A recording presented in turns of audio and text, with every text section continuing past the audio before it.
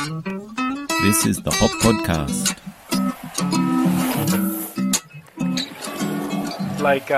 Were you the first person to crash in Crash Corner? Probably. I mean, I guess it depends on who went down first. I think we all crashed at that time. Okay, welcome to the Hop Podcast. This is episode number 5, and I'm interviewing Dan Pape today. And if you don't know who Dan is, you've probably been inspired by him, or what you do today probably has its origins or somewhere along the lines from Dan. So, and these are some of Dan's achievements. Oh, I suppose the journey that Dan's been on. Onshore boards, which was a revolutionary, a different type of speedboard that Dan skated in the early days of Canadian downhill. Team Collabo, which had founding riders, or their team included Kevin Reimer, Brianne Davies, Max Irwin, Nathan Lang, Mike Goldrick, and many more. He created the world's first downhill movie called Fellowship of the Bearing. He started a company, or he inspired to create the first downhill helmet via Lid Technologies, Collabo Riding School. He was a co-founder with Tim Cutting of Skate Slate magazine. He started Skate Slate Japan, and the list goes on. And one of the recent ones was he came up with the idea of that recent Japan downhill Red Bull race. So the guy is prolific, and we're going to interview him today. Dan, how are you going? Doing good, doing really well. Thanks. Yeah. Those are some kind words. Throughout the interview, I'll correct some of those, but appreciate. Well, I think you're too modest, because a lot of people take credit for a lot of stuff that they don't do, and you know what? I just think you just got to put it out there. You know, you might not think that you did the world's first downhill movie, but to the whole community, you did. Whether someone did something a few days or a month beforehand is neither here nor there. But I mean, you know, stuff like that, you get the award, I reckon. Plus, this is my podcast. It is what I say it is. So, I've caught you in Japan. It's you're living in Japan now? Yeah. It's about 10 to 1. It's Tuesday morning. Kids are finally back in school after a long, very fun holiday, and so I guess it's sort of the start of the new year, and just kind of getting back into the flow of things. And so timing for this podcast interview couldn't be any more perfect, actually. Yeah, awesome. People might have been following either of our Instagrams or whatever, but Dan and I caught up last year. I went to Japan, and we caught up one afternoon. I've sort of known Dan for a long time. I've known him since about 2009 or something, I think, around the Collabo days. Yeah, I guess around 2009 is when we just keep touching my net. base. Yeah, I think that's probably when my network expanded the most because of the fellowship. Yeah, I just remember, you know, the Jacko doing his filming, you doing your filming. We're sort of like on opposite sides of the world, but we weren't at the same level as that you were doing. But we both had the same idea. We just wanted to capture stuff. I mean, we both love the sport so much that we're just trying to capture anything. Yeah, Jacko's video, the what was it?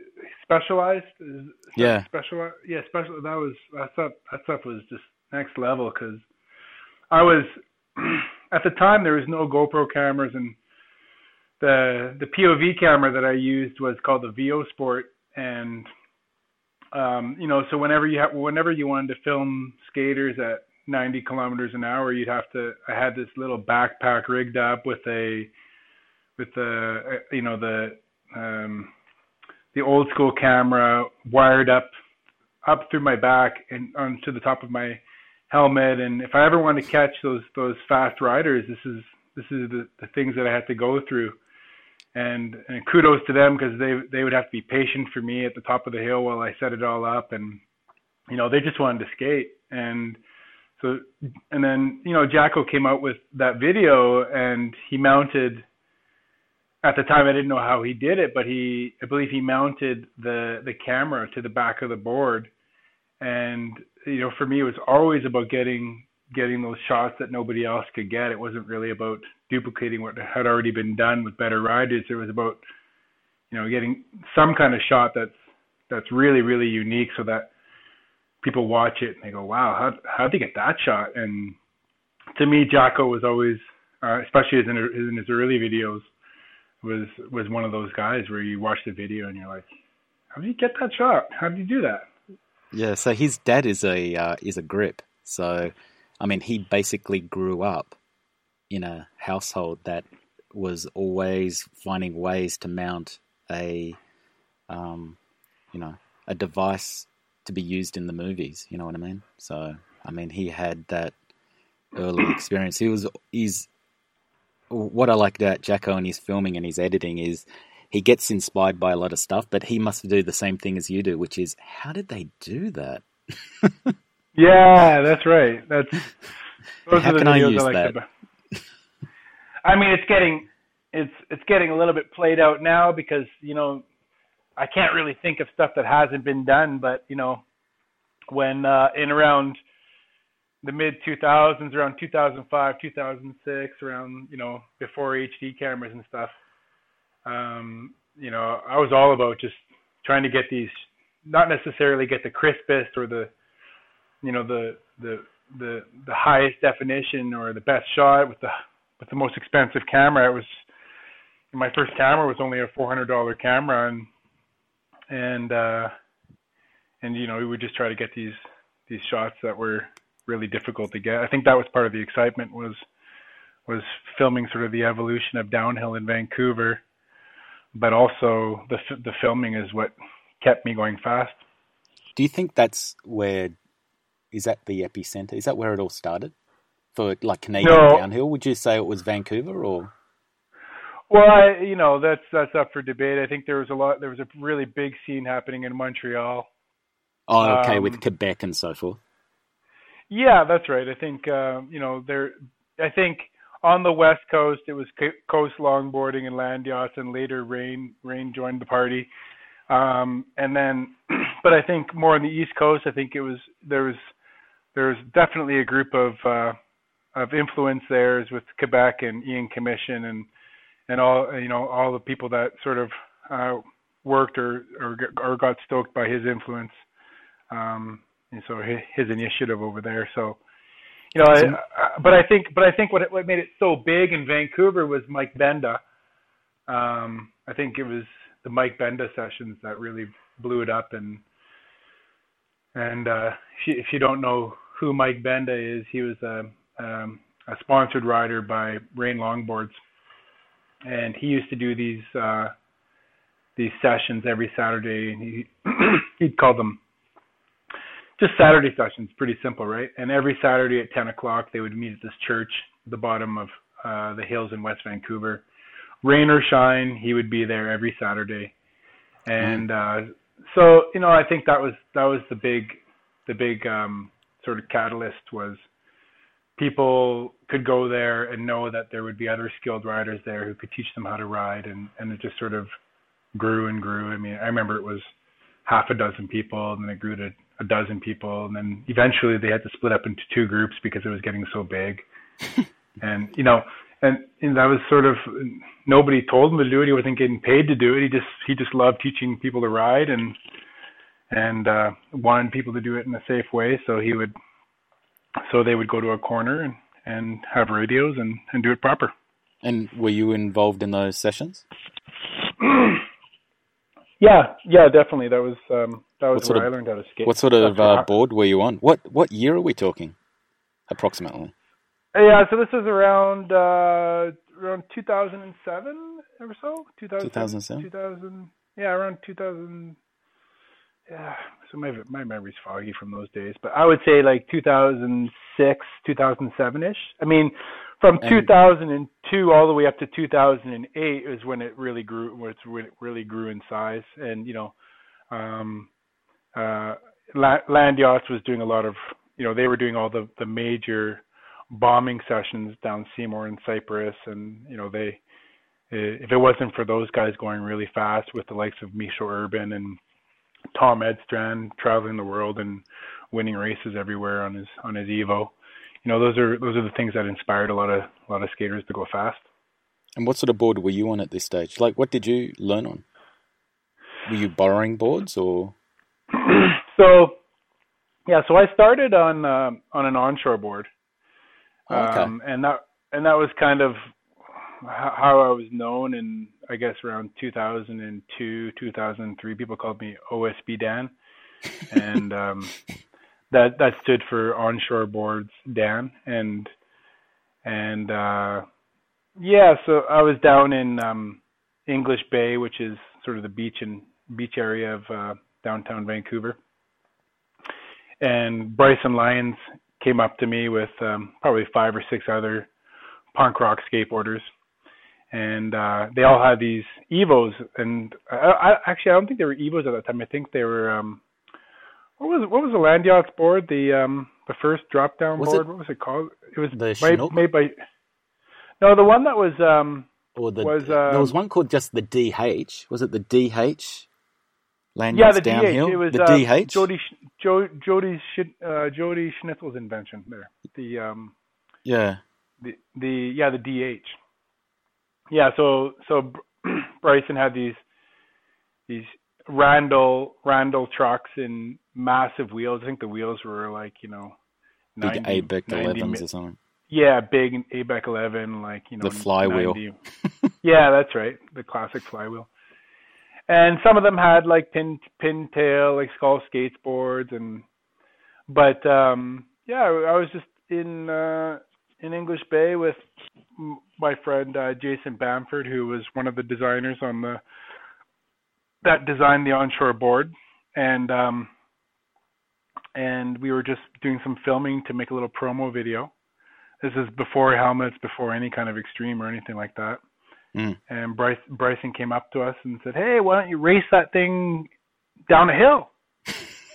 You even got Striker down pat. That even sounded a bit like Striker. Yeah, like what? Well, hey man, why don't you race that down a hill? I was like, race? Why the hell would I race my skateboard? That's ridiculous. And that was kind of what he said to me at that time. And Jason and I were curious what he meant by racing a skateboard down a hill, so we talked to him a little bit more, and his enthusiastic nature. Yeah. Somehow he convinced us to go to Danger Bay 1, and that was sort of where it all began. Was Bryson's invitation to Danger Bay 1, his first downhill skateboard race. So I'm sure everyone at the moment is probably busy Googling onshore boards. Well, they should be, because it's a unique design. So let's just get before we go any further, let's just get this design. So the onshore board had the front trucks or the front wheels were like an inline type of wheel. Is that right? Yeah. So Brad Bradfield, he was a South African surfer who moved to Vancouver. I think he was there for close to 20 years, and over those years, he had multiple different prototypes that he tested out. But his dream was to create a skateboard that rode like a surfboard. And I don't mean 2 wheels in the front, 2 wheels in the back. What I mean is like it steered from the rear like a surfboard does. So, right. I mean, I believe I'm not a surfer myself. I plan to take it up sometime before I die, but I believe a surfboard steers from the rear, right? Yeah. So he went through 15 designs, and at the end of all these prototypes, he met, or after about 15 different prototypes, he met Jason Bamford, who was a graphic designer, industrial and graphic designer that went to the Emily Carr Institute, which is a renowned institute on Granville Island in Vancouver. And so they teamed up and they made these beautiful looking surfboard shaped longboards that had 4 inline wheels in the front, so like an inline skate. Yeah. In the middle of the board. And then in the front, and then the rear was was a standard skateboard truck modified with a longer shaft. I don't want to say shaft, more like a longer. Like it was equipped to have dual inline wheels on the rear. Because for years they tried skateboard wheels and they just kind of slid out, or they didn't really quite grip the pavement the way they wanted to with this particular design. So you got a picture dually wheels in the rear, dually inline wheels in the rear, and 4 inline wheels down the middle of the front of the board, near the nose. And so essentially you're standing over, so your front foot is standing over this inline wheel, and your back foot is sort of towards the back of the basing where you put your feet, I guess. And so there's lateral flex in the board. So when you're carving it, the board, like we have pictures of the board, the inline wheels totally tweaked right towards the pavement, and then the tail of the board is like going the complete opposite way. So, and they were all handcrafted in the early years. They were all made in a workshop in East Vancouver. What was it like to skate? Like if you just pushed it on the flat, what was it like? So it was hard to get. Wasn't really that good for pushing. It was more of like a kind of board you carry to the top of the hill and just kind of go down the hill. Oh, okay, right. But because so I needed was some speed. You need a little bit of speed. But because I was so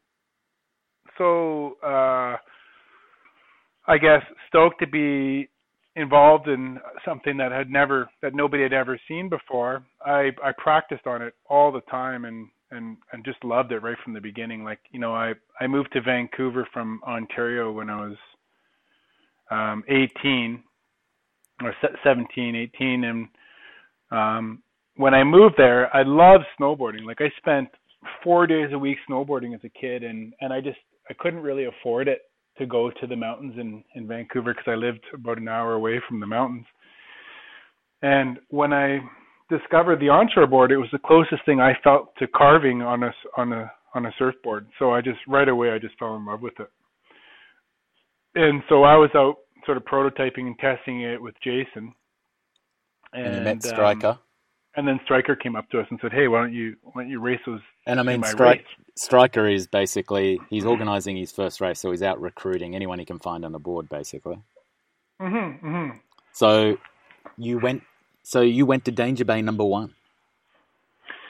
So yeah, Jason Bamford, Brad Bradfield, who is the original inventor of the board, and myself, who I guess played sort of a demo rider role in the company. Went to Danger Bay 1, and were there many skaters? I think there was 12 of us. There was 12 racers maybe, and that was the first time I met Tom Edstrand, Mike Perriton, Ryan Theobald. Who else was there? Obviously, Striker was there. Jody Schnitzel. Yeah. Well, I mean, the list is so small. I got to really dig deep just to remember who was there. But those Stu. His nickname's Stu Manchu. Stu, and Stu worked for Land Yachts for years and years and years. And those were sort of the original crew, and I've been friends with those guys ever since. I was in 2001 or 2002. I imagine 2002. Everyone's on a DH or a Land Yachts board, except for you. What was that like? Right. So we're all standing at the top of the hill, and everybody's like, "Hey, you're not going to race that thing, are you?" I don't know. I'm just gonna go down. Did you have a helmet? Did you have a helmet? Oh yeah, definitely. But I just had like a half shell, like a skull cap or whatever. Okay. Like so no leathers. Standard. Did you have pads on or anything, or? The rules of the race were you just have to have jeans on, and sounds like a striker and race. a helmet and I think it was the first time I wore slide gloves, and I think I had some the classic work gloves with the cutting board like melted to the palm. That was kind of it. So you're standing at the top of the hill. So these are just practice runs, and that's it. Off you go. Yeah. So off we go down the hill, and I'm just trying to stay on the board because it's like this, Are you carving it at this stage, or are you bombing it? I was bombing it, but I was just happy to make it down the hill. I wasn't like. Were you the first person to crash in Crash Corner? Probably. I mean, I guess it depends on who went down first. I think we all crashed at that time. But these guys all had lowered, not all of them, but most of them had like lowered drop boards, and so those boards were designed to go down the hill. But honestly, the only reason we ever entered the race was for exposure, so that other people could be exposed to the design of the onshore board. It wasn't, there was nothing, there was no inclination in my mind to ever try to win the race. I just wanted to, just hang out with skaters, and my roots was skateboarding. So people thought it was quirky or kooky or whatever you want to call it. But I was just hanging out with the crew, just other skateboarders. I didn't really see it that way at all. Just hanging out. I mean, did you ever make it to the bottom in one piece, like without crashing, or was it just one of these things that just you get into a corner and you just crashed? No, I made it down the hill. I mean, but the thing is I would just try to just make it around the corner. I wasn't trying to the other guys would drop in first, and then I would just kind of wait till they were I'd wait 10 seconds, and then I would drop in and just try to make it down the hill, because it was scary as hell. Just downhill skateboarding itself was scary, but riding the onshore board in Danger Bay 1 was probably one of the scariest things I ever did. And did you ever try a normal longboard, like at that first event? Did anyone say, "Oh, why don't you try my board"? Well, Ryan Theobald. His nickname at the time was Ryan fucking Theobald. Given I don't know why it was Ryan fucking Theobald, but that was one of Bryson's classic nicknames. And since Bryson had that kind of personality where everybody's invited, it doesn't matter what kind of board you're on. I mean, it was all land yachts guys at that time, but it doesn't matter what kind of board you're on. That kind of stuck with me forever. I mean, it's still with me to this day. I never look at somebody and go, "Oh, you're on a Bustin board. Oh, that's from New York. I can't ride that." That stuff's so ridiculous, right? Yeah. I think Bustin's from New York, right? Yeah, they are. Yep. And so at that yeah, go on. Oh, I was just gonna say, yeah, I think I stood on the boards and went down a little bit, but at that time, those boards were definitely better equipped for going down hills, but I think they also felt like strange in a different kind of way. They were definitely better for going fast, but they also didn't turn, and you had to go really fast in order for them to get them to turn. Yeah, I imagine it would have been a bit like going from a really carvy board to a board that doesn't turn, and you go to lean to turn, you're expecting a turny board, and you just fall off the board because the board doesn't turn. That's right, the board just wouldn't turn. So right away, I didn't like it any more than the onshore board, because the whole reason I got into it in the first place was because I liked the carving feeling of the onshore board. And I'd never been on a longboard to know that it was, that it was that much worse or that much different than a regular carving board. I didn't care. It was all I knew, and it was what I was comfortable with. And so I raced on that board. How old were you then, approximately? I was around 24-ish, 24, I think. Okay, right. I'll have to do the math, but around 24, 25. Yeah. And that first Danger Bay, where was Striker? Did Striker race, or he wouldn't have had any commentary set up. These days he's the commentator, but was he the race organizer, or was he the competitor as well? Yeah, he raced too. I believe Jody Schnitzel won the first one, or it was either Tom or Jody won the first one. But since there was only 12 of us, it wasn't really Everyone's so much about the race. Yeah, it was it was just cool to be there. And was it just the race? Was there anything else was there any other events, or was it just that first, Danger Bay was just that first race? I think it was just the race. I think the weather wasn't on our side that day, that weekend, and I think the camping situation didn't work out, so we kind of jumped from camp. We went from one spot to the other, and I think it was raining really hard, and so I don't think it was. I don't really recall any kind of other event. There might have been a slide jam the second year or the third year.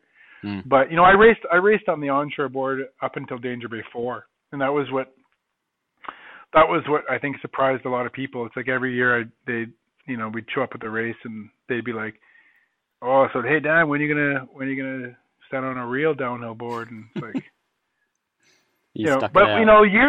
the second and the third year we started modifying the boards. We started redesigning the boards so that they could be raced, and all right. I think there's some clips somewhere out there of me getting third in the race and being neck and neck with the other racers, but it was never as easy as an actual board that's designed to go down hills. We lowered the board and we put bigger wheels on it, and we did a bunch of different things to the board but like I said, that was what was exciting about it, was they were all handmade, and in order to get the board ready for the race, I would actually have to go down to the shop and sand the boards, and that's what was cool to me, was being a part of a project that nobody had ever been a part of before. And you were the only ones on the onshore board? Jason tried to race Danger Bay 1 and he fell, and I think he broke his finger or something. Okay. Jason was the Jason Bamford. He's actually did a lot of the posters for Coast Longboarding for years. But he so he came out all the way up until Danger Bay 4. But he never raced again. I was the only guy that raced, and then Danger Bay 4. There was a handful of racers that came in from Europe that were really interested in the design of the onshore board, and they all had onshore boards and they all tried to race it. But the greatest rider to ever do well on the onshore board was Ted Smalley, and his nickname was Teddy Shreddy, and he was just awesome. He went on the onshore board and he actually made it to the semifinals on the onshore board. It was pretty incredible. The semifinals of Danger Bay 4. Yeah. Wow. He made it to the Danger Bay 4. Yeah, he made it to the semifinals. Now I'm going to say Danger Bay 3 or 4 because it's it all blends into one. Yeah, that's right. But around Danger Bay 3 or 4, he did really well, and I just recently posted some videos on my Instagram, and one of those videos is a video that I a 15-minute video that I created in 2006. And in that video, you'll see footage of Teddy, or Shreddy as he was known. Bryson called him the Deer Hunter, because he was bombing down Cypress Mountain or Seymour Mountain, and he hit a deer and killed it, which is sad, but kind of humorous in a way, I guess. It is the Deer Hunter. Has Bryson ever given you a nickname? Oh, he's got a different nickname every time I meet him. Does he? But yeah, I don't know I can't remember what his last nickname was for me. But it's like a badge of honor in the downhill world, isn't it? If you've got a nickname from Bryson, it's like you've made truly, it. Truly, yeah, it's true. I mean, in the coast longboarding years, everybody had their tag on there was a forum, and everybody that's how the sessions were done. People would post up and say, "Hey, I'm going," before Facebook, well before any kind of forums. Bryson had the first forum, which was the Coast Longboarding Forum, and you didn't even have to log in. You could just go onto the site, and you could.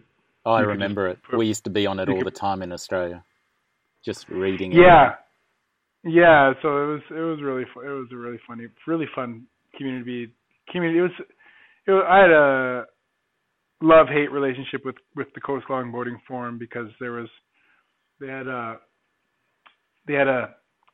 it's called Blank Man. So you could come on and you didn't have to put your name and you could just say whatever you wanted about whatever you wanted, and there was no, you weren't held accountable for anything you said. Yeah. So that was what I didn't like about it. Because people would come on and they would make these outlandish claims about you, and then like, who said that? And it became known as Blank Man. So Blank Man was everybody and anybody who wanted to say anything or whatever they want about anybody and never have any accountability for what they said. So eventually it got out of hand, and a lot of trolls would come to the website and just come on and try to get people all fired up about ridiculous things, and eventually it kind of dwindled off because people just didn't want to really be a part of that negativity anymore, which is really too bad because it was the Coast Longboarding Forum that set it off, Oh yeah, it was huge. It was huge. So back to Mike Benda and his Saturday sessions, or Land Yachts would post that they're going out to the Sunshine Coast for some downhill sessions, or whatever. So was Mike Benda's sessions before Coast Longboarding, or just around about the same time? Oh, so it was a Coast Longboarding session, but the thread on the Coast Longboarding Forum was called Saturday Sessions, and so Mike would always initiate the sessions and update, what's happening, and I just kept it simple. 10:00 Saturday, this church, meet at the church. 10:00 this Saturday, and that was well before there was any problems with police or anything like that. And so there was a handful of places that everybody would go, that these groups would go to, and so 2, sometimes 3 cars would show up, and maybe 10 or between 10 and 15 riders, and everybody would just kind of shuffle into the cars and off they'd go, and that was kind of the thing. Why did it stop at Danger Bay 4? What happened at Danger Bay 4? So, I mean, you've been going to each Danger Bay, you've been on the onshore board, you've had European guys over, they're racing on it. So what happened? Why did it stop? I can't remember the exact reason why I had a falling out with the onshore boards guys. There was about a year there we didn't really talk that much, and I don't remember, at the time it probably seemed like a big deal, but it wasn't. And so for whatever reason we had a falling out, and I guess I just kind of got tired of going against the grain. Like, I've always been an against the grain kind of guy, and then sometimes you just sort of give in a little bit, and I wanted to be competitive. For the first few years, it was about exposure and getting people introduced to the onshore board,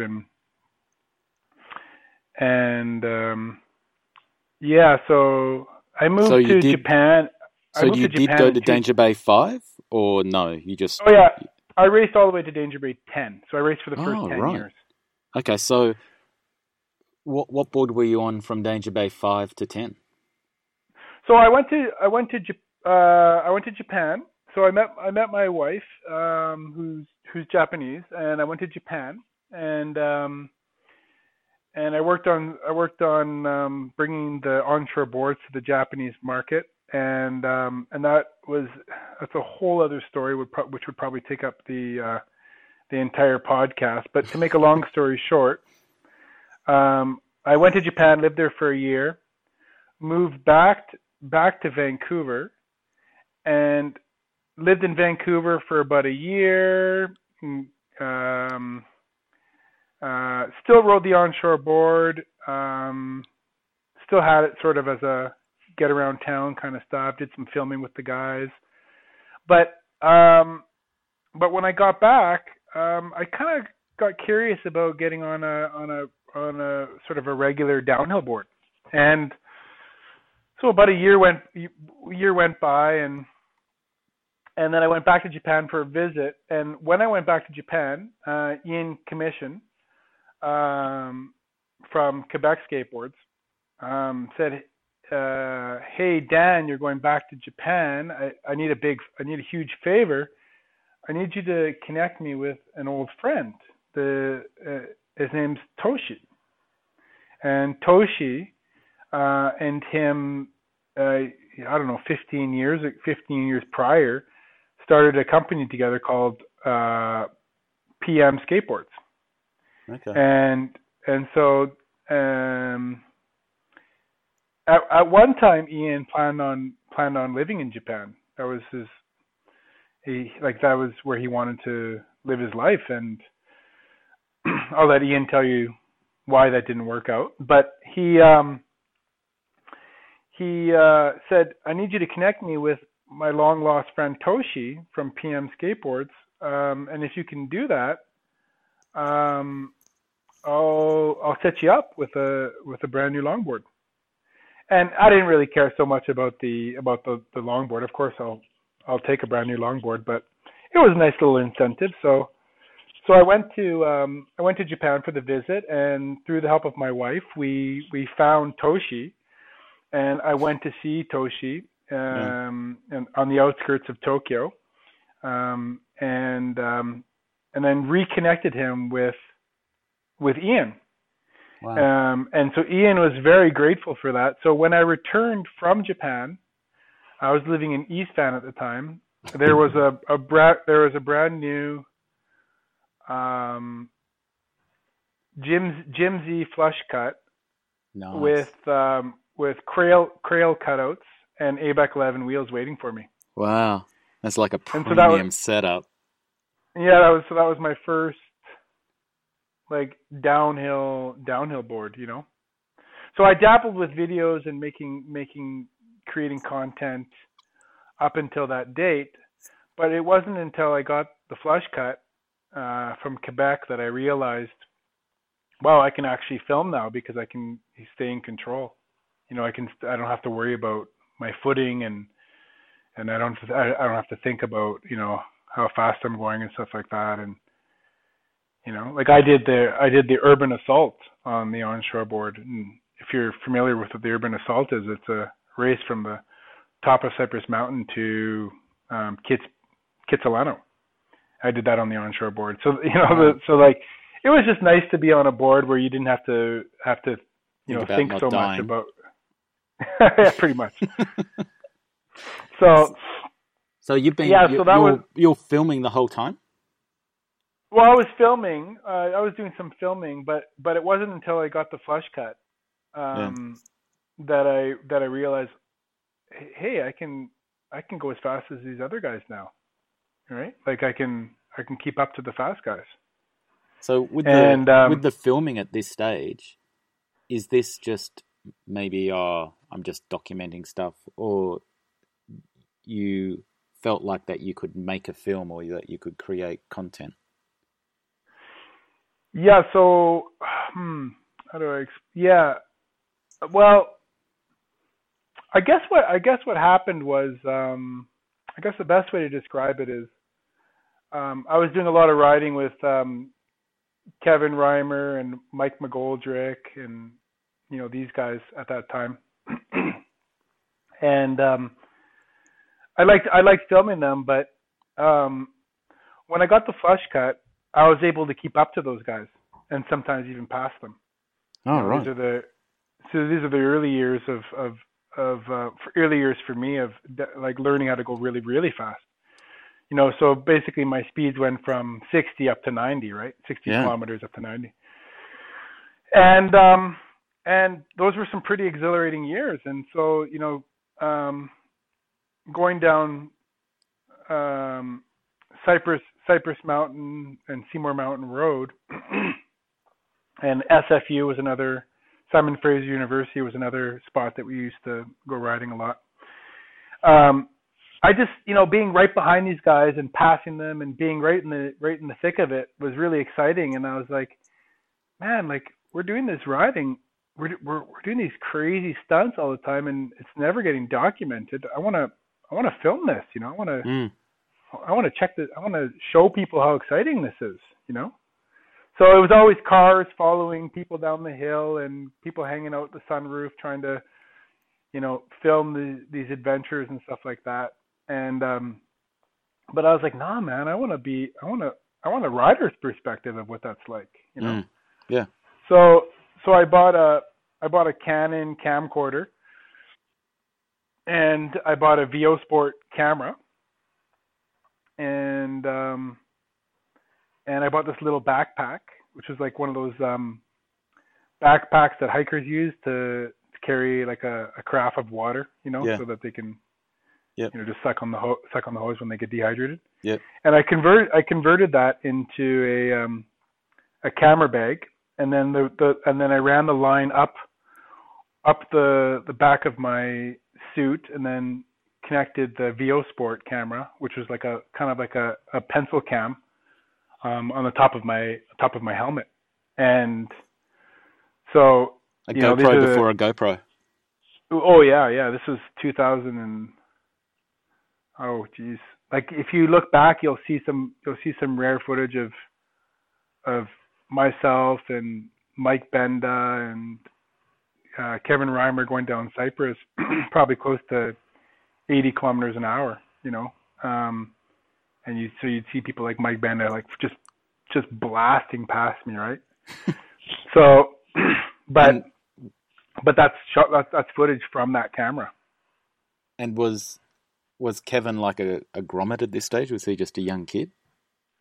Well, how I met Kevin was he was really excited about skateboarding, and at the time I was on the onshore board, and he approached me about riding the onshore board, and so he really liked the onshore board, and so he approached me about riding the onshore board, and so we gave him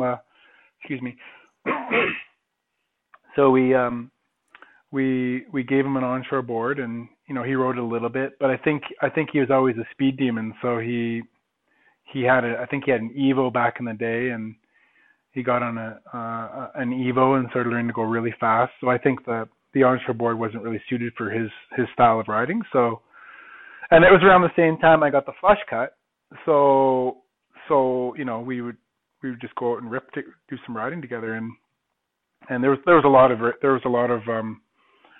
I don't know, shouldn't say a lot. There was a couple dozen downhill skateboarders in Vancouver at that time, but the people that I rode with the most were like, the tight knit sort of close longboarding community and that kind of stuff. So do you know approximately what year this would be? Is this like 2005 or 2006? This is 2006. Yeah. So Kevin would have been, he's a teenager basically. Yeah, I met Kevin when he was 15, I believe. 14 or 15 was when I met him. It was at a coast longboarding seawall cruise. And after the cruise, there was a little session happening down by the beach. And he came up to me and said, hey, that's a really cool board. Can I try that out? And then he tried it and liked it. And so, but it wasn't really about the board or anything. It was just, we just became friends and sort of that kind of deal. And yeah. So what did you do with all that? What did you do with the footage? So you're capturing footage. At this stage, there's no YouTube. There's no.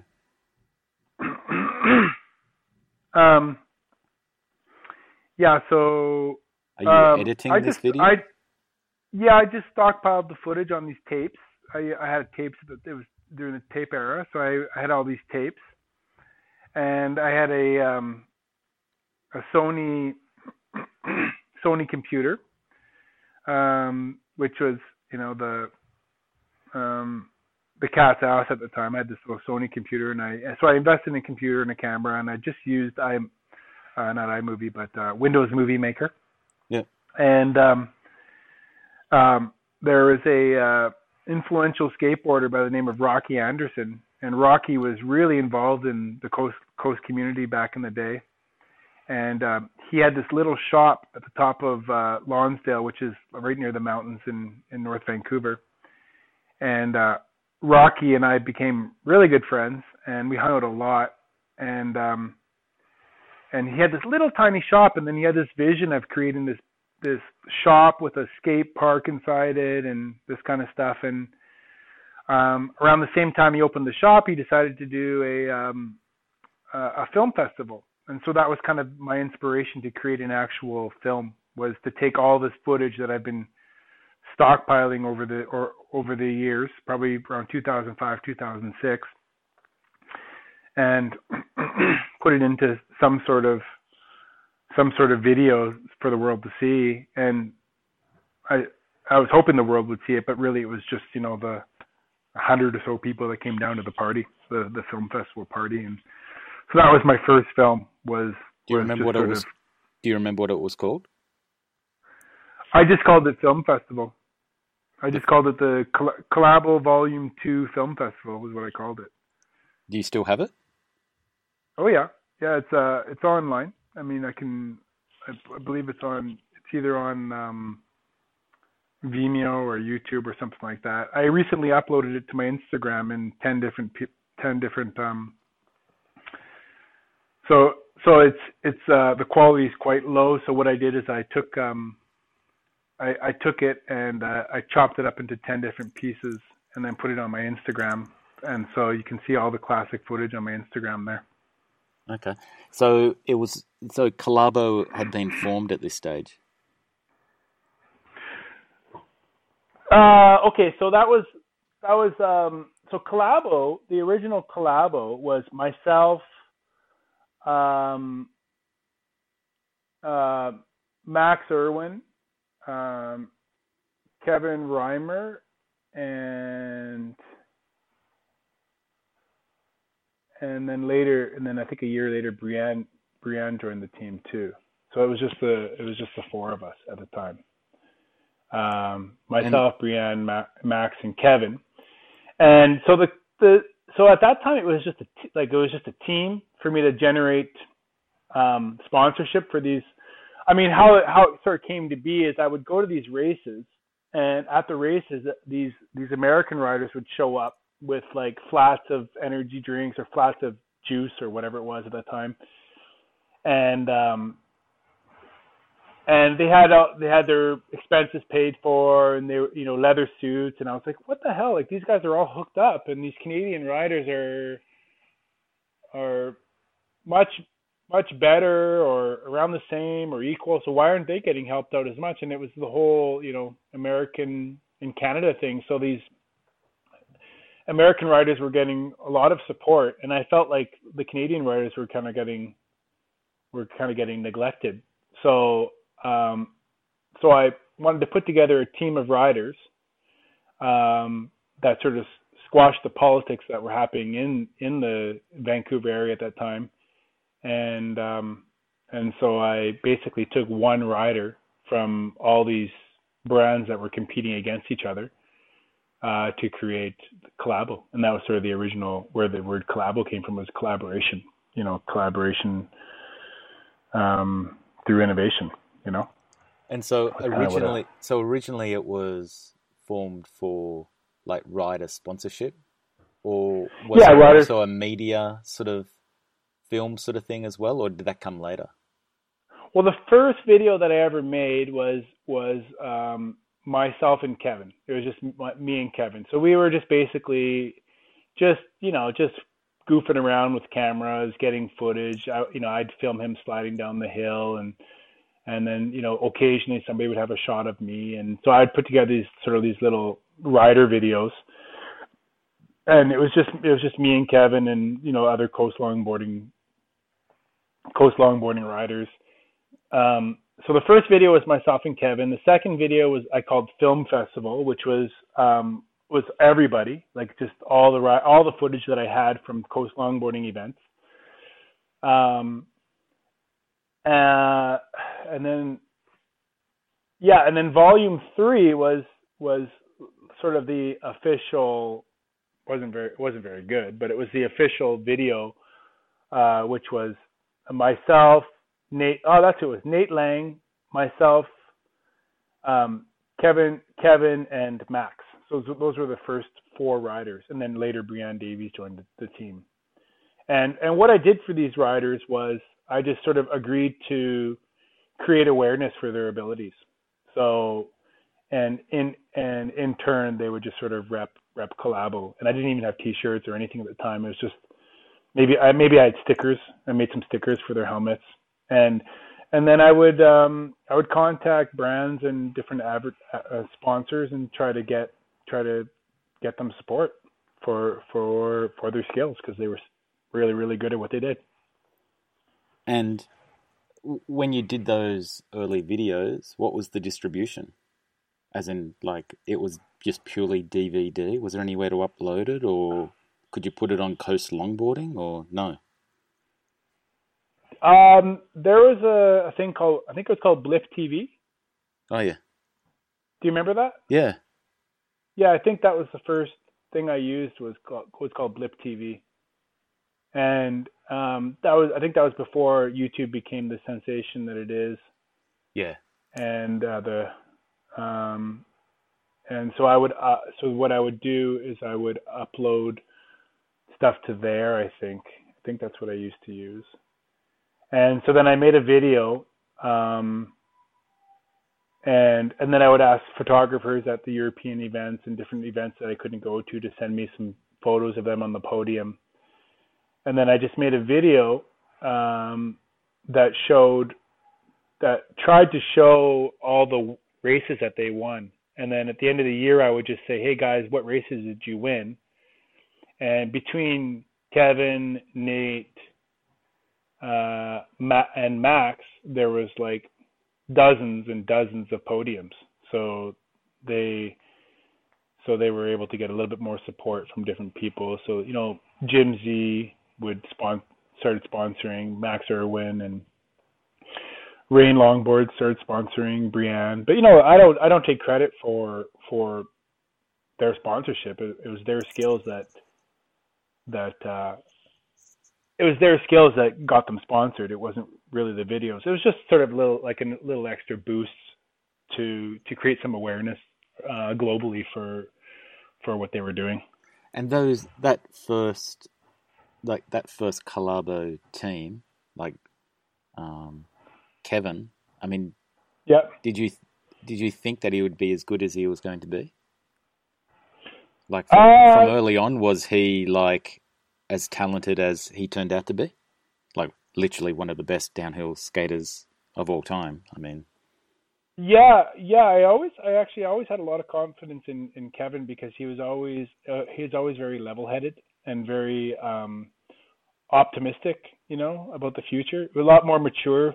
Like, I'm in my mid-20s. He's in his mid-teens, mid to late teens, and on many levels he was just as mature as I was. He's always been like that, has he? Because that was the one thing that struck me when I met him in 2009, which was, wow, like you're very like you just said, very level-headed, very mature, very, you know what I mean? Not like a lot of the skaters at the time. Yeah, that's right. He was like, he just really, I guess he really struck me as like somebody that I could confide in, and somebody that I could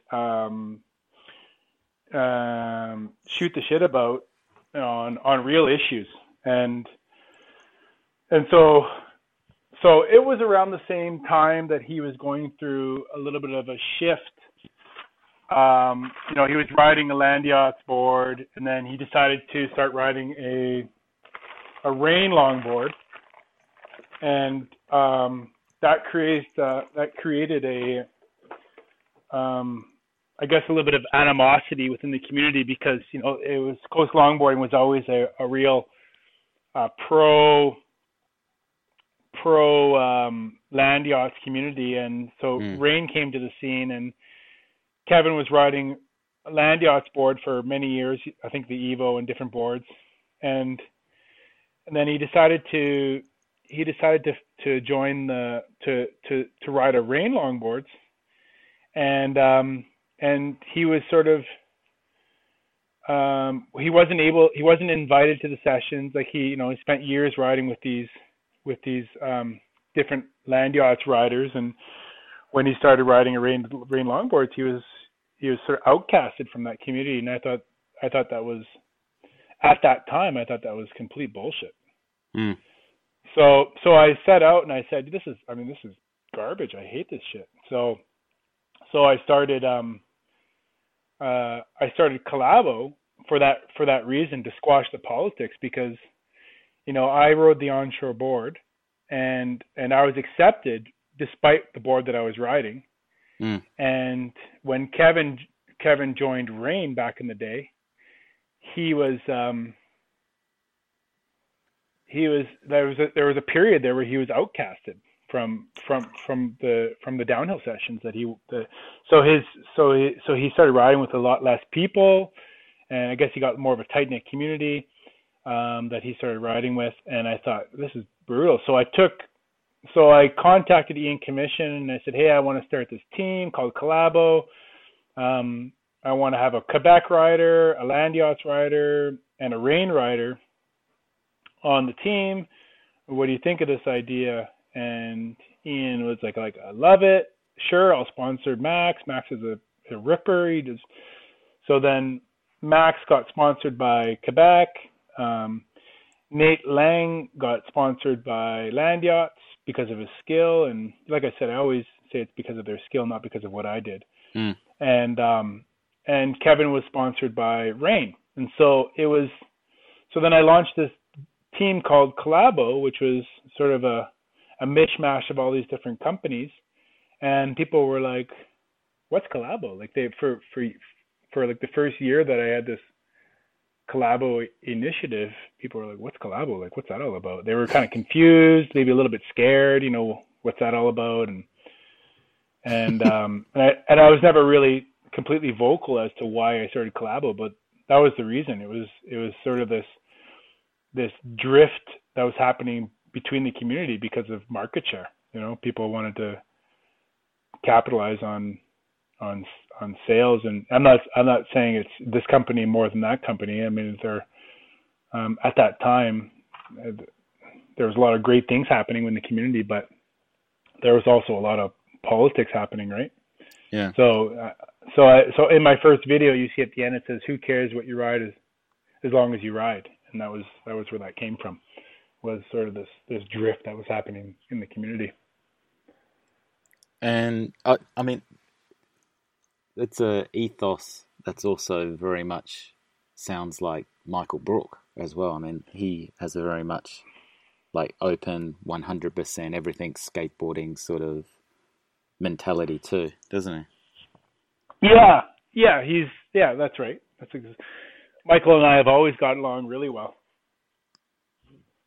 So do you think that's a Canadian thing? Is that a Canadian thing, do you think? Or is it just like it's just like that's an individual sort of skater sort of thing? I don't think it was a Canadian thing, because the animosity and the sort of this separatism that was happening in the community at the time was Canadians. It wasn't. Do you think Do you think a lot of that is just like people fighting for business, as in like, I either get more sales or I go out of business sort of thing? You know what I mean? That's where the aggressiveness came from.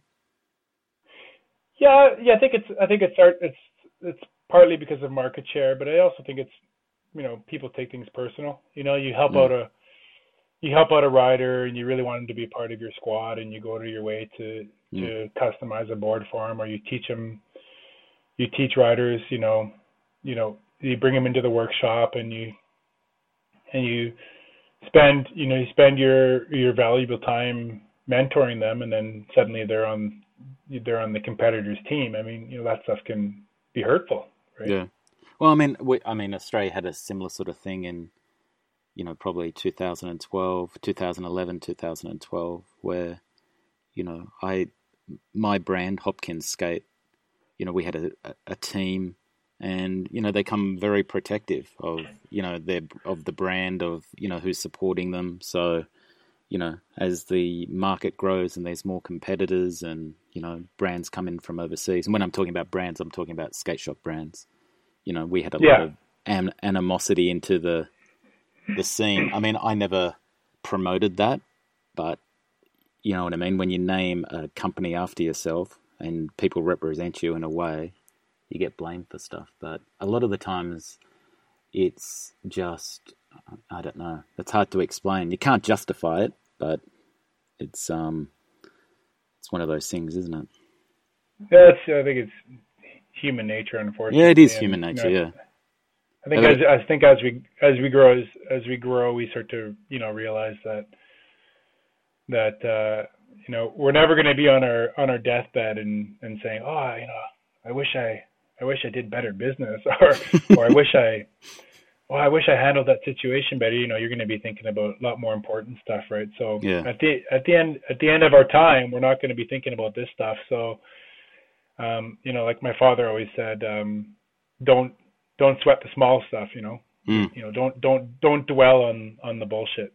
Try to think of the things that are important in life. So those late people to the Collabo team, like I'm thinking of Brianne, was she as good as she was then? Was she like up and coming? When did Brianne come in?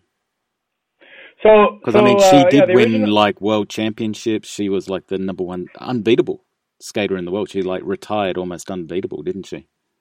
Yeah, she did. Yeah, she was always a really talented rider. But I think around the same time that I put together Max, Kevin, and Nate on the same team was when Brianne really started to flourish and do super well and really stand out. And wow, watching her ride was super impressive. So like it was a no-brainer to have a female rider on the team. And so that was around the same time that I met Patrick Weir, who is he's now a renowned drone pilot, filmer. But he was the co-producer of the fellowship. And so the story is it's, to make a long story short, I'll try my best, is I was friends with a hip hop group in Vancouver, and they were making a music video. And when they were making this music video, they asked me to come out to the shoot. And so I came out to help out. And at that shoot, there was a film student by the name of Errol Lazard. God rest his soul. He passed away a few years back. He was sort of the producer filmer of this music video that they were creating. And at that shoot, I talked to him about, hey, this stuff's all really, he had a big crane, and he had the right camera gear and the right sound equipment, and he was just doing it right, and yeah. And at that shoot, I met him, and we sort of became acquaintances / friends, and I said, hey, would you be interested in filming some downhill skateboarding? And this is like when HD cameras were first starting to come out. And he said, yeah, sure. Like, that sounds great. I'd love to check that out. And so at the top of North Burnaby there's this spot that everybody goes to.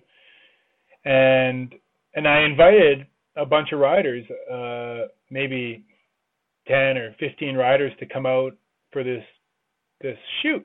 And we had this 30-foot boom cam, and Errol was manning the boom cam. And at that shoot, he brought a production assistant who was his friend, who was also in the film school that he went to, named Patrick Weir. And Patrick Weir and I became friends quickly because he had a real passion for documenting innovative and cool things, and I knew all the riders, and so we connected real quickly.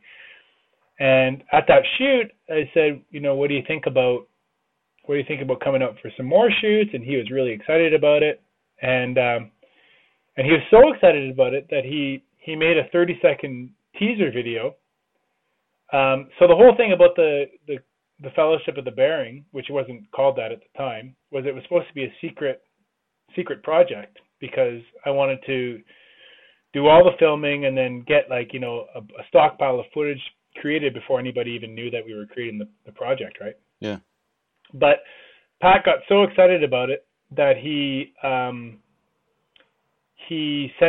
created this 30-second teaser that just blew everybody's mind. Everybody was just like, what the hell is this? This is so amazing. And it was the crane footage from that shoot, right? Right.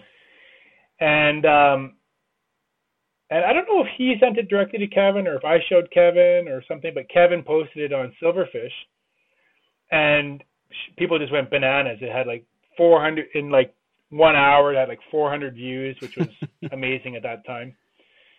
And what would it have been hosted on? Yeah, I don't know. YouTube or Vimeo, or maybe it was just uploaded as a file. In those days, you could just upload files, couldn't you? Like a 30-second, it was probably just a move file. Yeah. Yeah, I think that was it. Yeah, I think so. Yeah. Yeah. Yeah. So so I didn't want that leaked, but somebody leaked it, and I think it was Kevin who leaked it. So the cat was kind of out of the bag at that time. So everybody knew about it suddenly, and what's this? What's Dan doing? What's Collabo? And Pat did like an amazing job because he's a really talented filmmaker. And this is before he even graduated from the school, right? Yeah. And so that was around the same time that Brianne Davies was just really blowing away people with her skill, and so I asked her to join the team too. And then within 6 months, I had a meeting at my apartment in Burnaby, and I invited Pat and the whole Collabo team, which was officially Brianne, Max, Kevin, and Nate, to my apartment, and we had a meeting, and I showed them a video a snowboarding video that really inspired me, and I said, hey, I want to create a video like this, but for downhill skateboarding, and Pat is our man, and he's a brilliant shooter and really talented filmmaker, and we're gonna create this together. Let's do it. And then I had like this sort of little contract which wasn't really a contract. It was more like a vision statement of what I wanted to create, and everybody was really stoked about it. But there's a caveat to that as well, and the caveat is people were stoked about creating a film like that. But when you actually sit down, or when you actually go out to shoot with riders, there was a little bit of a learning curve there for the riders to realize that shooting is different than skateboarding, and what I mean by that is, filmers have to, for a shot to be that good, sometimes filmers have to set up the shot, and riders will be standing there for 10-15 minutes waiting, and they just want to skate. They don't want to deal with that shit. Sounds like a IGSA race. Standing at the top of the hill waiting. I shouldn't pick on IGSA because IDF's the same. Sometimes everyone's just standing up the hill going, what is going on? Why are we waiting? Yeah. Well, if it wasn't for IGSA, then people wouldn't even know what organized downhill skateboarding is, right? Oh, yeah, absolutely. Absolutely. We're all standing on his shoulders, really. Yeah, exactly. This is a quick hop edit. The name of the person I'd just forgotten then was Marcus Reimer. He's the founder of IGSA and the organising body before IDF. So this is 2008. 2008? Yeah, okay. So I'll start to remember date.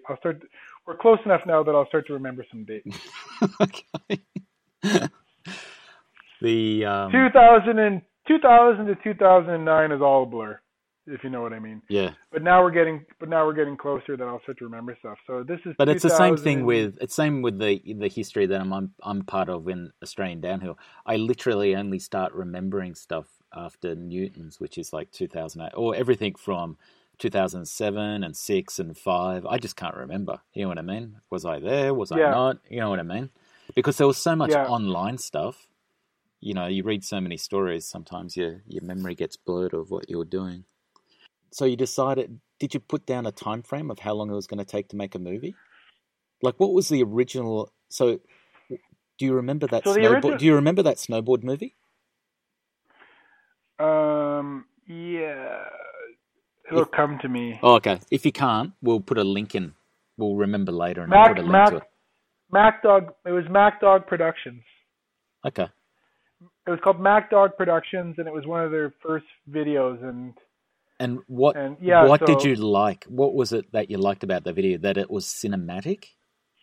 Yeah, cinematic, and it inspired you to just get really excited about snowboarding. Like, and I think. So was it a visual thing? Was there a story?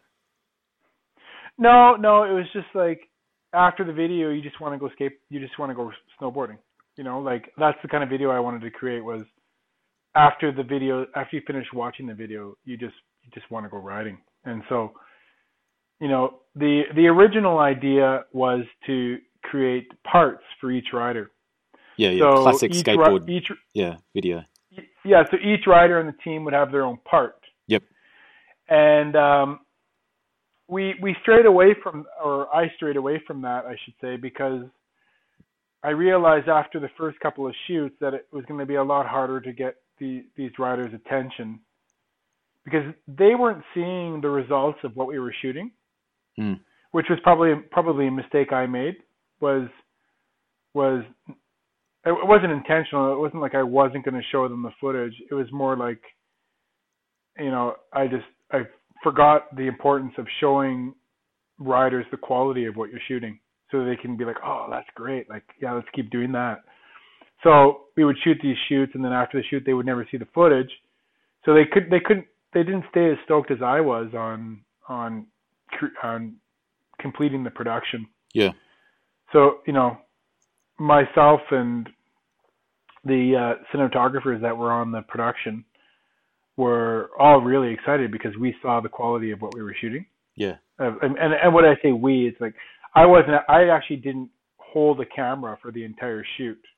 I mean, I held the camera for the cameraman, but my whole thing was I knew that I wasn't as a good a shooter as these guys that were trained to shoot. So instead of setting up these shoots and not confident on the quality, I would be like, okay, I'd rather pay these guys $100 or a couple $100 to come out for the day.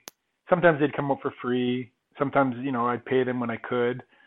But, I just didn't want to get these riders to do these crazy stunts and go for these wild adventures and not come away with like really nice footage. So I think that was probably the mistake I made was not showing these riders the quality of the footage at the end of the day. So, that kind of stuff. So was there a story, or did you have scenes that you knew that you wanted to do, or was it just getting out there and finding the scenes? Well, it was the filmer Roman Van Buren, who was the other shooter on the film, and so Pat kind of liked what Roman called it was whatever shooting. So there wasn't like a script, or there was never a script for anything that we ever shot for the Fellowship. It was kind of like, hey, we're going out skating. I got a shooter. Let's go document what we're doing. And so we would document whatever was happening. So it really is pure skateboarding, that film, because there was never really anything that was scripted. There was a few shots that we had to choreograph in order for these brilliant cinematographers to get, crisp, clean shots. But in general, it was true skateboarding, because it was just like these guys were doing whatever they wanted, and these shooters were as good as they were, and they would get the shot, that kind of stuff. we'd have to get him to do certain things a few more times sometimes, but it was true skateboarding in my opinion. So do you think, in hindsight, do you think that was a mistake because it sort of niched the movie just to the the people that love the sport or skateboarders, or do you think that was in its sense, its pure essence? Well, I mean, it was a gift and a curse. I think the gift was, these riders were able to skate naturally, whatever way they wanted to skate, and I think the curse was, at the end of the production, after a year of shooting, myself and Roman were sitting in the editing suite, and we're like, man, we got all this great footage, but we don't have a story. Like, we've got, it's true skateboarding, but there's no story to tell. So people are going to be bored of just watching the same stuff. So what do we do? So we went out and we shot interviews. So we shot, I basically came up with a bunch of questions, and I shot interviews of every rider, every collabo rider anyways. And that video never surfaced because we ran out of time, we ran out of money, and we just wanted to get the product out, and so we finished it. But there is actually a story and some really, really, really great interview footage that has never surfaced.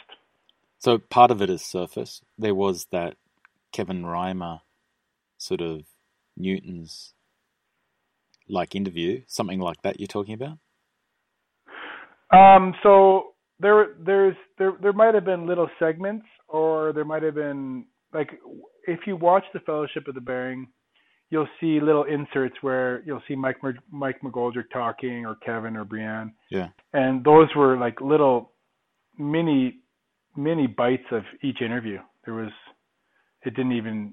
wasn't even tip of the iceberg of what kind of footage. There's probably, I think Kevin's interview was an hour and a half, and Brianne's was at least an hour, and Mike McGoldrick's was at least an hour. So all this footage is out there.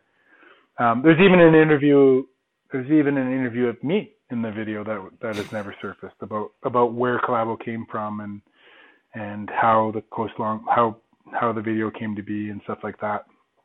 But do you still have that? Yeah, I've got all the footage for sure. Yeah, definitely. Really? Yeah. Oh yeah. So you still got all the interview stuff? Yeah, I mean, it's always been a dream of mine to do a re-release. I mean, in 2019 is going to be the 10-year anniversary, so maybe I can get some sponsors together to have Roman, who is the lead editor on the film, sit down and spend a month editing. But these guys sacrifice so much. I would never ask them to do anything for free ever again. No. So how much do you think you'd need? 10 grand? 10 grand? No, I think I could probably, I don't know. I think if they were to sit down and do a re-edit, I think, between $3,000 and $5,000 would probably cut it. Okay. I'm sure we'll, there must be a brand out there, or 3 brands that want to put up $1,500 each for a re-release in 2019. Well, yeah, that's just for the edit, right? To be able to be able to do the duplication. Yeah, I guess $10,000 would probably be pretty fair to get it all done, and re-released. So when you're saying re-release, you mean do another DVD or release it online? Yeah, I'd like to call it the true Fellowship of the Bearing, because there's just so much footage that never surfaced because we were just kind of under a crunch to get it done. And after 13 months of, you got to understand, as much as Patrick Weir was immensely, he was a huge catalyst to making the film happen, but he also had his own dream, which is totally understandable, and that was to move to the Yukon and start using drones for filming. and now he's one of the best drone filmers in the world. No, really? And so it Wow. yeah. I'll like back then, though, that was what he wanted to do. He wanted to be a drone filmer, and that was when drones weren't even really a big thing. They were just starting to come out. That's just, and now that is really like looking into the future, isn't it? Oh, he was way ahead he was always way ahead of the curve. Wow. And so about 3 months before we finished the film, he decided to move to the Yukon, and I never got angry at him for it because I totally understood with how he felt about living his own dream, and and also we were out of money, so a lot of these guys were working for free, and it was really like a bootstrap production. So I can't say I didn't really have a leg to stand on, and of course I also really implored, and I really thought that it was a good move. So he went to the Yukon and he worked on Gold Rush, which was a production that was shot in the Yukon, and now he works for a company in Vancouver who does Porsche commercials and just does amazing work. Okay, so if there's any young people out there, anyone that wants to get into film producing, wants to put together some financing for this reboot in 2019, there you go. Here's your chance. Or if you're a brand that's looking for, I don't know, content for your website, or I don't know, if you want to put it all up, or there's 3 or 4 brands, I think, I don't know, 12 months, make it happen, put it out there, see what happens. I mean, I'd love to put it on Vimeo for free for everybody to see. Yeah. I don't mind that option as well. Just getting it on Vimeo for free. Yeah. Okay, so the company he works for now is called Peacemaker Filmworks, and they're peacemakerfilmworks.ca, and so he's they all went on and did big stuff. Yeah, so Roman, who is the lead editor. He went back to school for a few years and took animation, and so he would be the guy that I would get to re-edit it because he already knows all the footage. And he always wanted to, him and I were both, we were kind of like, all right, this film's good, but it's not good enough, and so that's always been a thing, we wanted to do more, and so it's just kind of one of those projects that we just it had to put on hold indefinitely until we can get some financing together to finish off the true Fellowship of the Bearing. Mike McGoldrick, when did he just become part of the team for the film? And Quinn? Yeah, so I always wanted Mike to be on the team, but he's an incredible skater. Yeah, he sure was, and he was one of the innovators. One of the skaters that was in our scene, anyways, that was doing not using his hands at all. Everybody was, when I was skating, it was all about gloves down and doing Coleman slides and ripping around corners and using your hands to drift around the corner and this kind of stuff. And Mike, of course, he could do that stuff too, but he was one of the guys that was first started doing stand-up slides in all the. So we'd go to these. So he started doing these sessions called slope style sessions. Right. And the slope style sessions was just style. There was up until Mike's sessions, it was all about speed. Yeah. And then Mike introduced these sessions called slope style. And I think he was probably inspired, or at least I was inspired by Noah Sakamoto, because Noah would come to the slide jam and everybody would be doing these, 360 slides with their hands down, and you can see it in one of the clips there that I uploaded to Instagram. And you'll see him doing these big stand-up slides on more of a hard wheel deck, but he was just ripping down the road, and so Mike would put on these slope style sessions, and he was always just such a rad guy to hang out with that I asked him one day. I said, let's go out and shoot together, and you pick what you want to shoot. You call the shots on the shoot. I'll just come out. I'll just make sure I got a shooter, and I'll spot the corners for you, and you call the shots. And so if you watch the Fellowship of the Bearing, you'll see there's a little part there for Mike, and he basically called the shots on all of that stuff, and I was just there to support him. And then after that, I said, hey, why don't you join the team? And I don't know why. He was kind of reluctant for a while, and then eventually he decided to join. And then so I made some stickers for him and asked him to put Clabo on his leathers, and he did. And then when I released the video, just before I released the video, we did one last interview, and that was with Mike McGoldrick. Was in downtown Vancouver. Yeah, because he's got some design chops on him as well. I mean, he was the main inspiration for that 925 deck, wasn't he? That's right. Yeah, so he... I mean, that is just... I mean, I don't know how many of those we've sold. Probably one of the biggest selling lanyard boards we've had.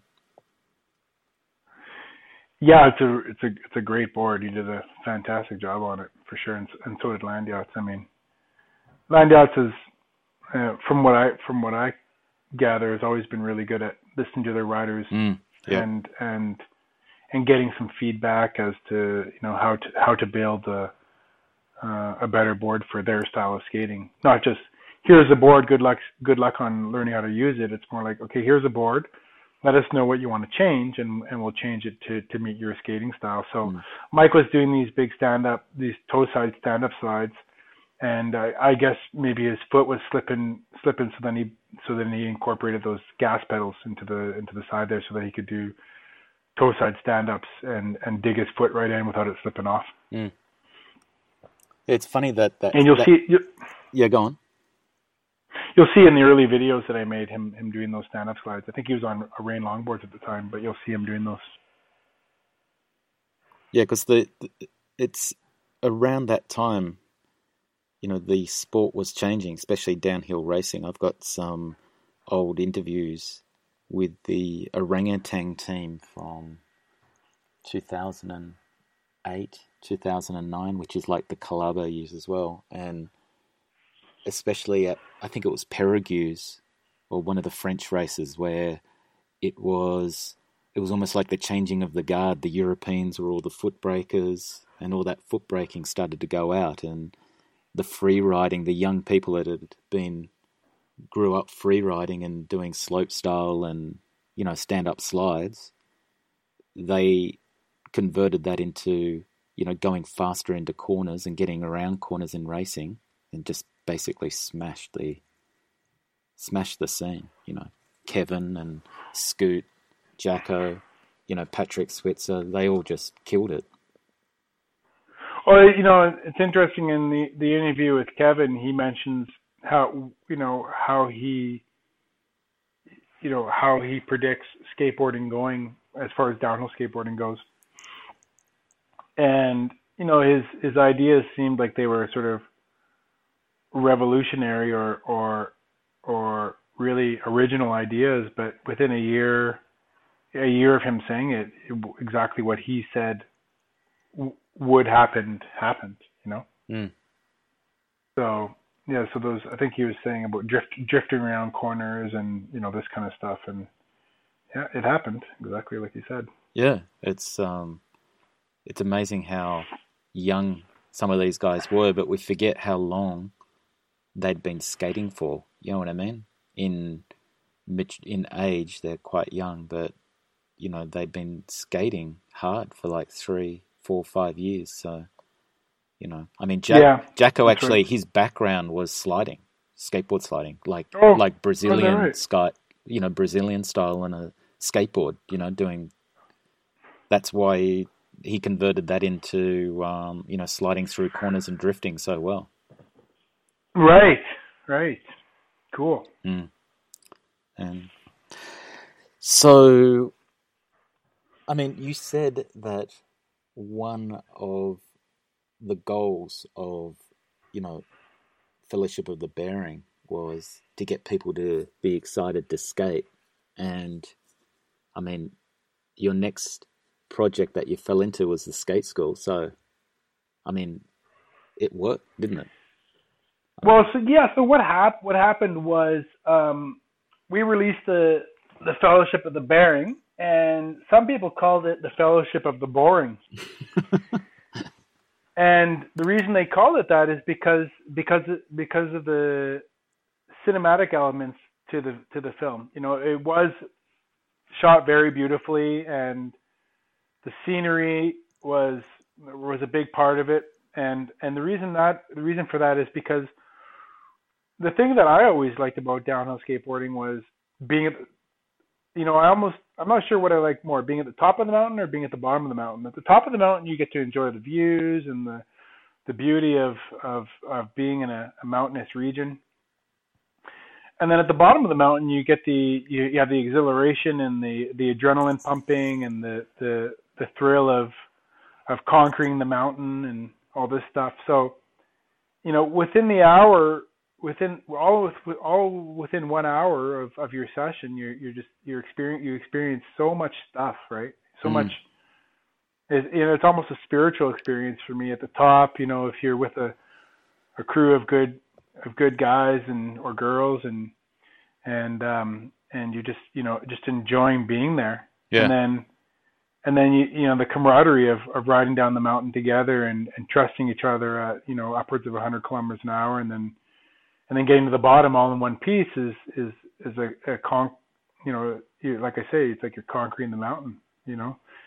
And because you know, non-skateboarders were able to appreciate the film as well, you know that's why it was picked up by, you know, National Geographic and the Banff Center Film Festival and, you know, these type of outlets, because it wasn't just for skateboarders, it was for the world, for everybody to be able to appreciate. So you got a hardcore skater who, and some of the feedback I got was, oh no, it's got to be more of a skate film, you know. And I never ever listened to any of the feedback because, you know, you're always going to have naysayers or people that hate on what you've done. Yeah. I mean, no matter how good it is. I mean, unless you're somebody like Travis Rice who has like a, you know, $3 million budget or whatever. But you got to remember, we created the Fellowship of the Bearing with like really like the epitome of a shoestring budget. Yeah. Like at times I didn't even have a job. You know, I worked at a liquor store part-time, and I had a child on the way. My wife was like 7 months pregnant when we were editing the video, and it's just like ridiculous roadblocks to overcome. So the fact that film even got made or even got to that stage will always remain like a big accomplishment of mine, because a lot of people don't have any idea of what happened behind the scenes, right, to get it to actually come to fruition. Oh, it's a huge thing. I didn't give a shit what anybody said at that point. I was just like, I finished it. Fuck, at least I finished it. Yeah, absolutely. Kind of I mean, it was a huge, like, I mean, until someone actually tries to do a big project like that, you have no idea how much it, you know, consumes your life. You just want to. Oh yeah, unless you have something to back up your opinion, then you can just shut the fuck up. Do you think you would have changed the name if you could? Like, you know, in hindsight, like you were naming your films like Collabo and that sort of stuff. Should it have been called Collabo or? Well, originally I was going to call it the Lord of the Bearing, but I just didn't like using the word Lord in the name of the film. Yep. Because there was no real Lord, or I think it was really about the community. It wasn't really about one particular rider.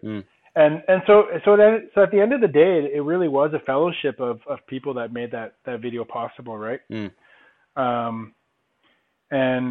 yeah, I don't think I would. I mean, if I dig really deep, I could probably think of other alternatives that I was thinking about. But my good friend Jason Bamford, who's a brilliant graphic designer, really did really amazing things with the branding and the graphics of it is amazing. It really is. Like that DVD cover is awesome. Yeah, so thanks. I appreciate that. Like that was like my idea, but it wouldn't have been possible without, good people on my team. Just like the film was my idea, but I never ever take credit for any of that stuff because it's I'm good at putting people together, but I'm well aware that for a polished product, you have to have good people on your team. Mm. So the School of Writing, did that literally come out of like, more people wanting to get into skateboarding, or was that just a natural? You sound like you were a natural teacher anyway. So do you think you just drifted towards that? At the end of the production, which was 2009, I think it was September, October 2009. I had a child on the way. I was so broke from just trying to finish the film, and I was kind of like at the end of my whim. It kind of like the fellowship sort of is the straw that broke the camel's back. Is that the same? The straw that broke the camel's back? Yep. And I was like just really over it all. Like I still loved the skateboard, but I didn't want to. I had no entrepreneurial desire at all.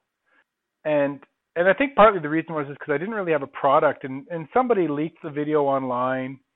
I did a nice little, on the original Collabo DVD, you can see on the inside cover, there's a nice little statement saying like, please don't, if people purchase this video, then we'll be able to go on to make more videos. I tried to do the nice approach. And that was a big issue at that time. That was a huge issue, as in the technology. That was in the it was torrents. It was the era of torrents, right? The start of the torrents and all that sort of stuff. So yeah, some of the times I guess, and so people leaked it online, and everybody started downloading it for free, and I sold about 5,000 copies of the video through distributors, and Land Yachts did a really good job. And there's distributors all over the world that were doing it. And then I found out one distributor in Europe who the idea was to make the film affordable for skaters to be able to buy. Yeah. There was never an idea in my mind to make it expensive. And I always wanted it to retail for $20-25 at the most. And I found out a retailer was importing them and selling them for like $45. And I was so angry at that, because that's the type of stuff that pushes skateboarders to find cheaper alternatives, like downloading it for free. Yeah, it's true. So my original, I guess, vision was to make it affordable, so that it doesn't break your wallet to be able to own a film. And so I wanted to make it really cheap.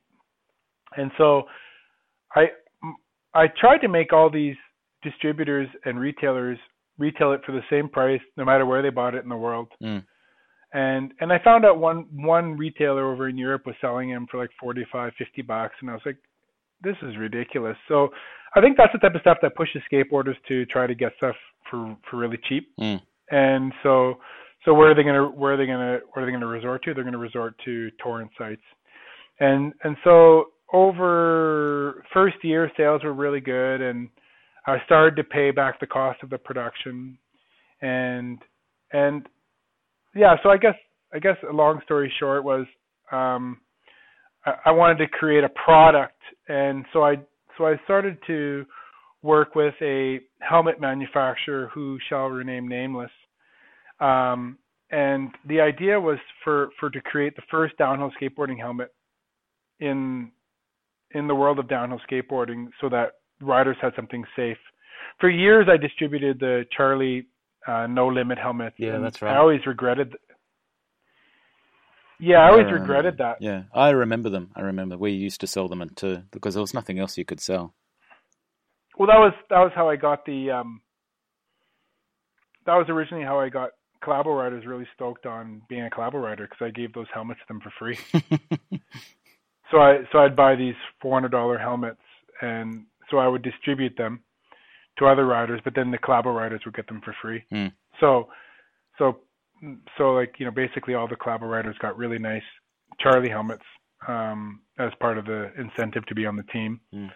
And so in the videos they always looked really stellar, you know, really futuristic, and kind of helped cement them as you know, top athletes in the world of downhill skateboarding, because they had these futuristic space style helmets, right? But it was always a regret of mine because I guess deep down I knew that they weren't that safe, and so as sort of I guess to try to make things right, I took these Bell drop helmets and modified them to fit Charlie No Limit visors, and that idea came from Mike Benda, who originally did it with a with just like sort of like plexiglass, like kind of mounted plexiglass to the like a visor plexiglass to a Bell drop. But then I just kind of took his idea to the next level and made visors that actually flipped up and down so that riders could have safe helmets and with workable visors on them.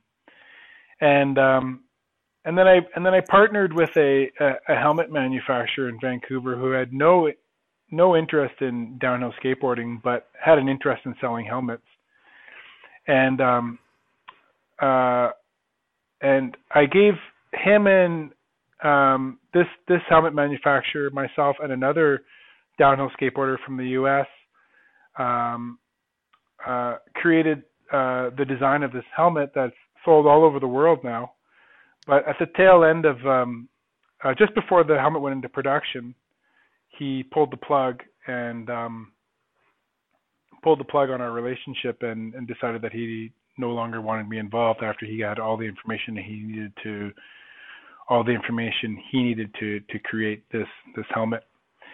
And so I was really devastated by this because it was kind of the helmet that was supposed to save collabo. It was supposed to be like the first collabo product that I was going to sell, right. and we were going to market it. We were going to market it through the quality of the videos and yeah. That's a good idea. So we were going to do these really rad videos with the riders wearing these helmets. Yeah. And yeah, so I was really devastated by that, by, you know, the way he handled that. And so I kind of just washed my hands of downhill skateboarding. And I was like, you know, I don't want to be involved with this anymore. But I couldn't just rid myself of all the years of dedication I put into getting riders on boards. And further to that, the fellowship was released, and tons of kids were starting to get into downhill skateboarding. And they wanted to do what the riders were doing on the collabo video. But there was nobody teaching them how to do it safely. So kids were getting hurt, and people were dying. There was kids dying because they were bombing down hills and not learning how to do the fundamentals before they wanted to do stand-up slides, because stand-up slides were all the rage, and everybody wanted to do stand-up slides, but they weren't. Yeah, skating beyond their limits. But they weren't learning the fundamentals. They weren't learning how to slide. They weren't learning Coleman slides. They weren't learning how to foot brake. They weren't even learning how to push properly. So you go to these sessions, and these kids would be able to do these huge stand-up slides, but then when they went to stop, they'd crash and fall all over the place and stuff. And so I thought, you know, I gotta make this right. And so in the summer of 2010, around the same time I met Tim Cutting from Skate Slate, I started a school called School of Riding, and I lost money on that project. You know, not so business savvy sometimes, but sometimes my heart gets ahead of me, and I just wanted to make sure that the kids were safe. And so I started this school, and the whole purpose of the school was to teach kids how to spot corners and commute around the city safely and know their products and learn how to stop properly, and fundamentals stuff that I'm not going to blame the brands, but I think any skate shop owner that sells a skateboard, especially a longboard, and doesn't sell a helmet or safety gear, with that board is, should be ashamed of themselves, unless that kid already has a helmet. Yeah, You're giving this kid a weapon to go down a hill really fast, but there's no safety on there, right? There's no safety on that gun. So we've always sold helmets at a discount, like never at full margin, just enough to break even. Sometimes at cost, because that's great. You've already made if someone's bought a longboard, you should have made a bit of profit out of it. The safety gear should be, anyway, that's the way we always looked at it. Yeah, that's great. I'm really happy to hear that, because that was sort of the whole thing for School of Riding was, you can't. I always felt like you can't go out and create a film that gets riders really stoked on getting out and then not teach them how to do it properly.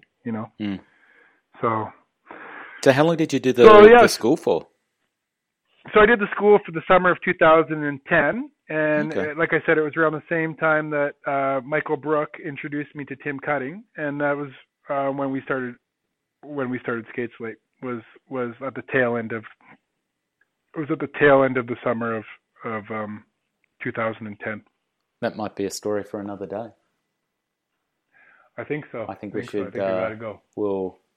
We should leave the audience wondering. So they can tune into the next episode. Well, actually, it won't be the next episode, but yeah, like how did Skate Slate come to be, and how did Tim Cutting convince me to come back to the downhill skateboarding world? Do you think Skate Slate is the one project that you've been involved in that's had the most impact?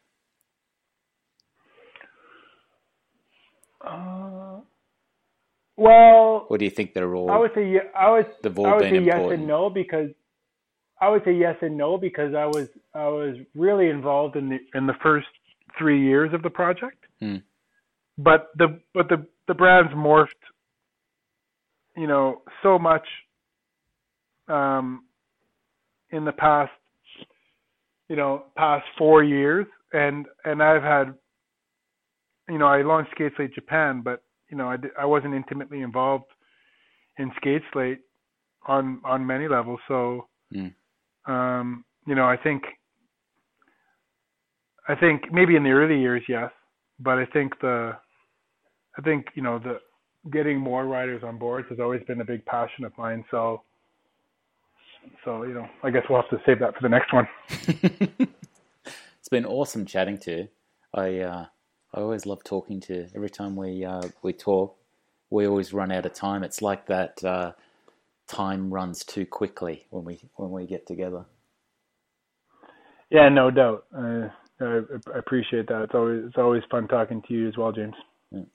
Okay, so we'll leave it there. Any before we go, because we might not do the Skate Slate one for a little while. It's not going to be. Oh, it might be part 2 straight after. I don't know, but we might do it, sometime in the future. But are there any shout outs? Where can people find you? You're on Instagram. Well, yeah, I mean, I'm going to be launching a new website. It was supposed to be done a month ago, but that's how I roll sometimes. Yeah, my Instagram, which is just Dan Pape, is more of a personal Instagram. It's not really for marketing or branding purposes. Okay. But I will be.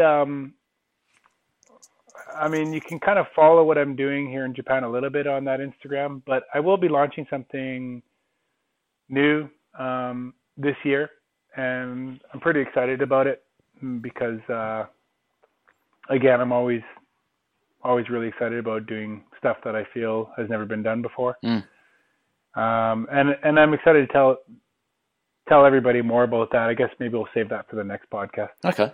Yeah, that'd be good. When it's closer to launch time. Yeah. But your new website will be danpape.org? Yeah, I think it's going to be danpape.org. And there's if you want to be notified when it goes live, then just pop over to danpape.org and enter your email there, and you'll be the first to know when it goes live. And we're going to do some collabo teas together? Are we still going to do that? It'd be nice.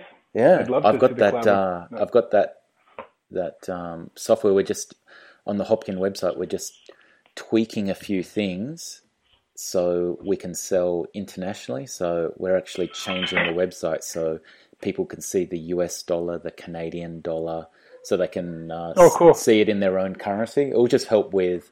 No one from Canada or America wants to come to an Australian website and go, wait a second, it's $25 Australian. What's that in US dollars? Is that more money, less money? Right. You know. So if they can see it in their own currency, so where Hopkin is partnering with a international printing company that's going to help print various brands, t-shirts, clothing, different sort of products, and market them globally. So if you're in America and you want to buy a Collabo t-shirt, get a bit of nostalgia back, or, to show your support for Dan and the OG Downhill, then, you can buy a t-shirt online and it will be printed in America and shipped to you. So it won't be like an Australian product in Australian dollars printed here and it's going to cost you $80 or something. Great. It'll be like a thing. So, I just wanted to put that out there because it's going to force me to do something. It would be nice to do. It would definitely be nice to bring back the collabo shirts. Yeah, I loved all that collabo stuff. Yeah, maybe like a limited. Yeah, maybe like a limited edition. Maybe like for the 10-year anniversary, like a limited edition Fellowship of the Bearing T-shirt or something. Yeah. And if if you want to be if you want to help. Get that Fellowship of the Bearing 10-year anniversary thing, hit up Dan, or you can hit up me. And we'll see what happens in the next 12 months. You never know. Something might happen. Yeah, the footage is all there. Yeah. Never seen. Yeah. Okay, Dan. Is there any other shout-outs? I guess thanks to Les Robertson for keeping Skate Slate alive. Yeah. He's on my... he doesn't know it yet. I'm sure he knows it, but he's on my hit list. He's going to be on the podcast very shortly. We've been through a crazy... This past few years has been... the industry's been through a huge struggle. And so anybody that's still in the game, big props to you guys. Yeah, it's amazing what Les has done.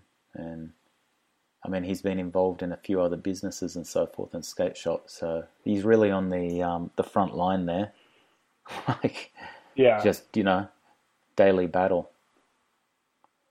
Truth. Every time I speak to him, I always think, oh man, how do you just do that content all the time? It really is impressive. For someone that I've run a blog for a long time, and many times during its life, that blog's been going since 2007, 2008 or something.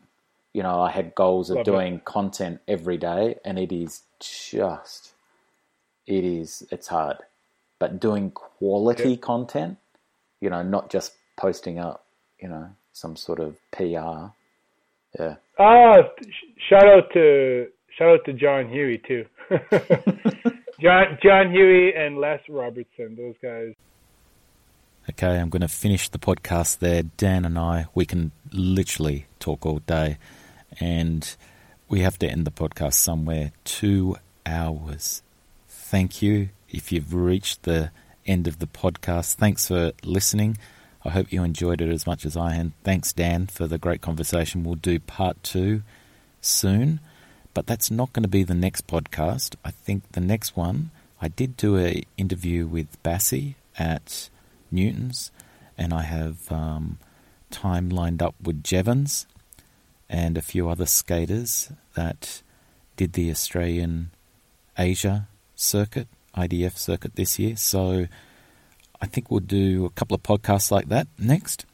If you like this podcast, if you want to encourage me to do more, subscribe, share it out, like it, tell your friends, and I'll see you on the next podcast. Hop out.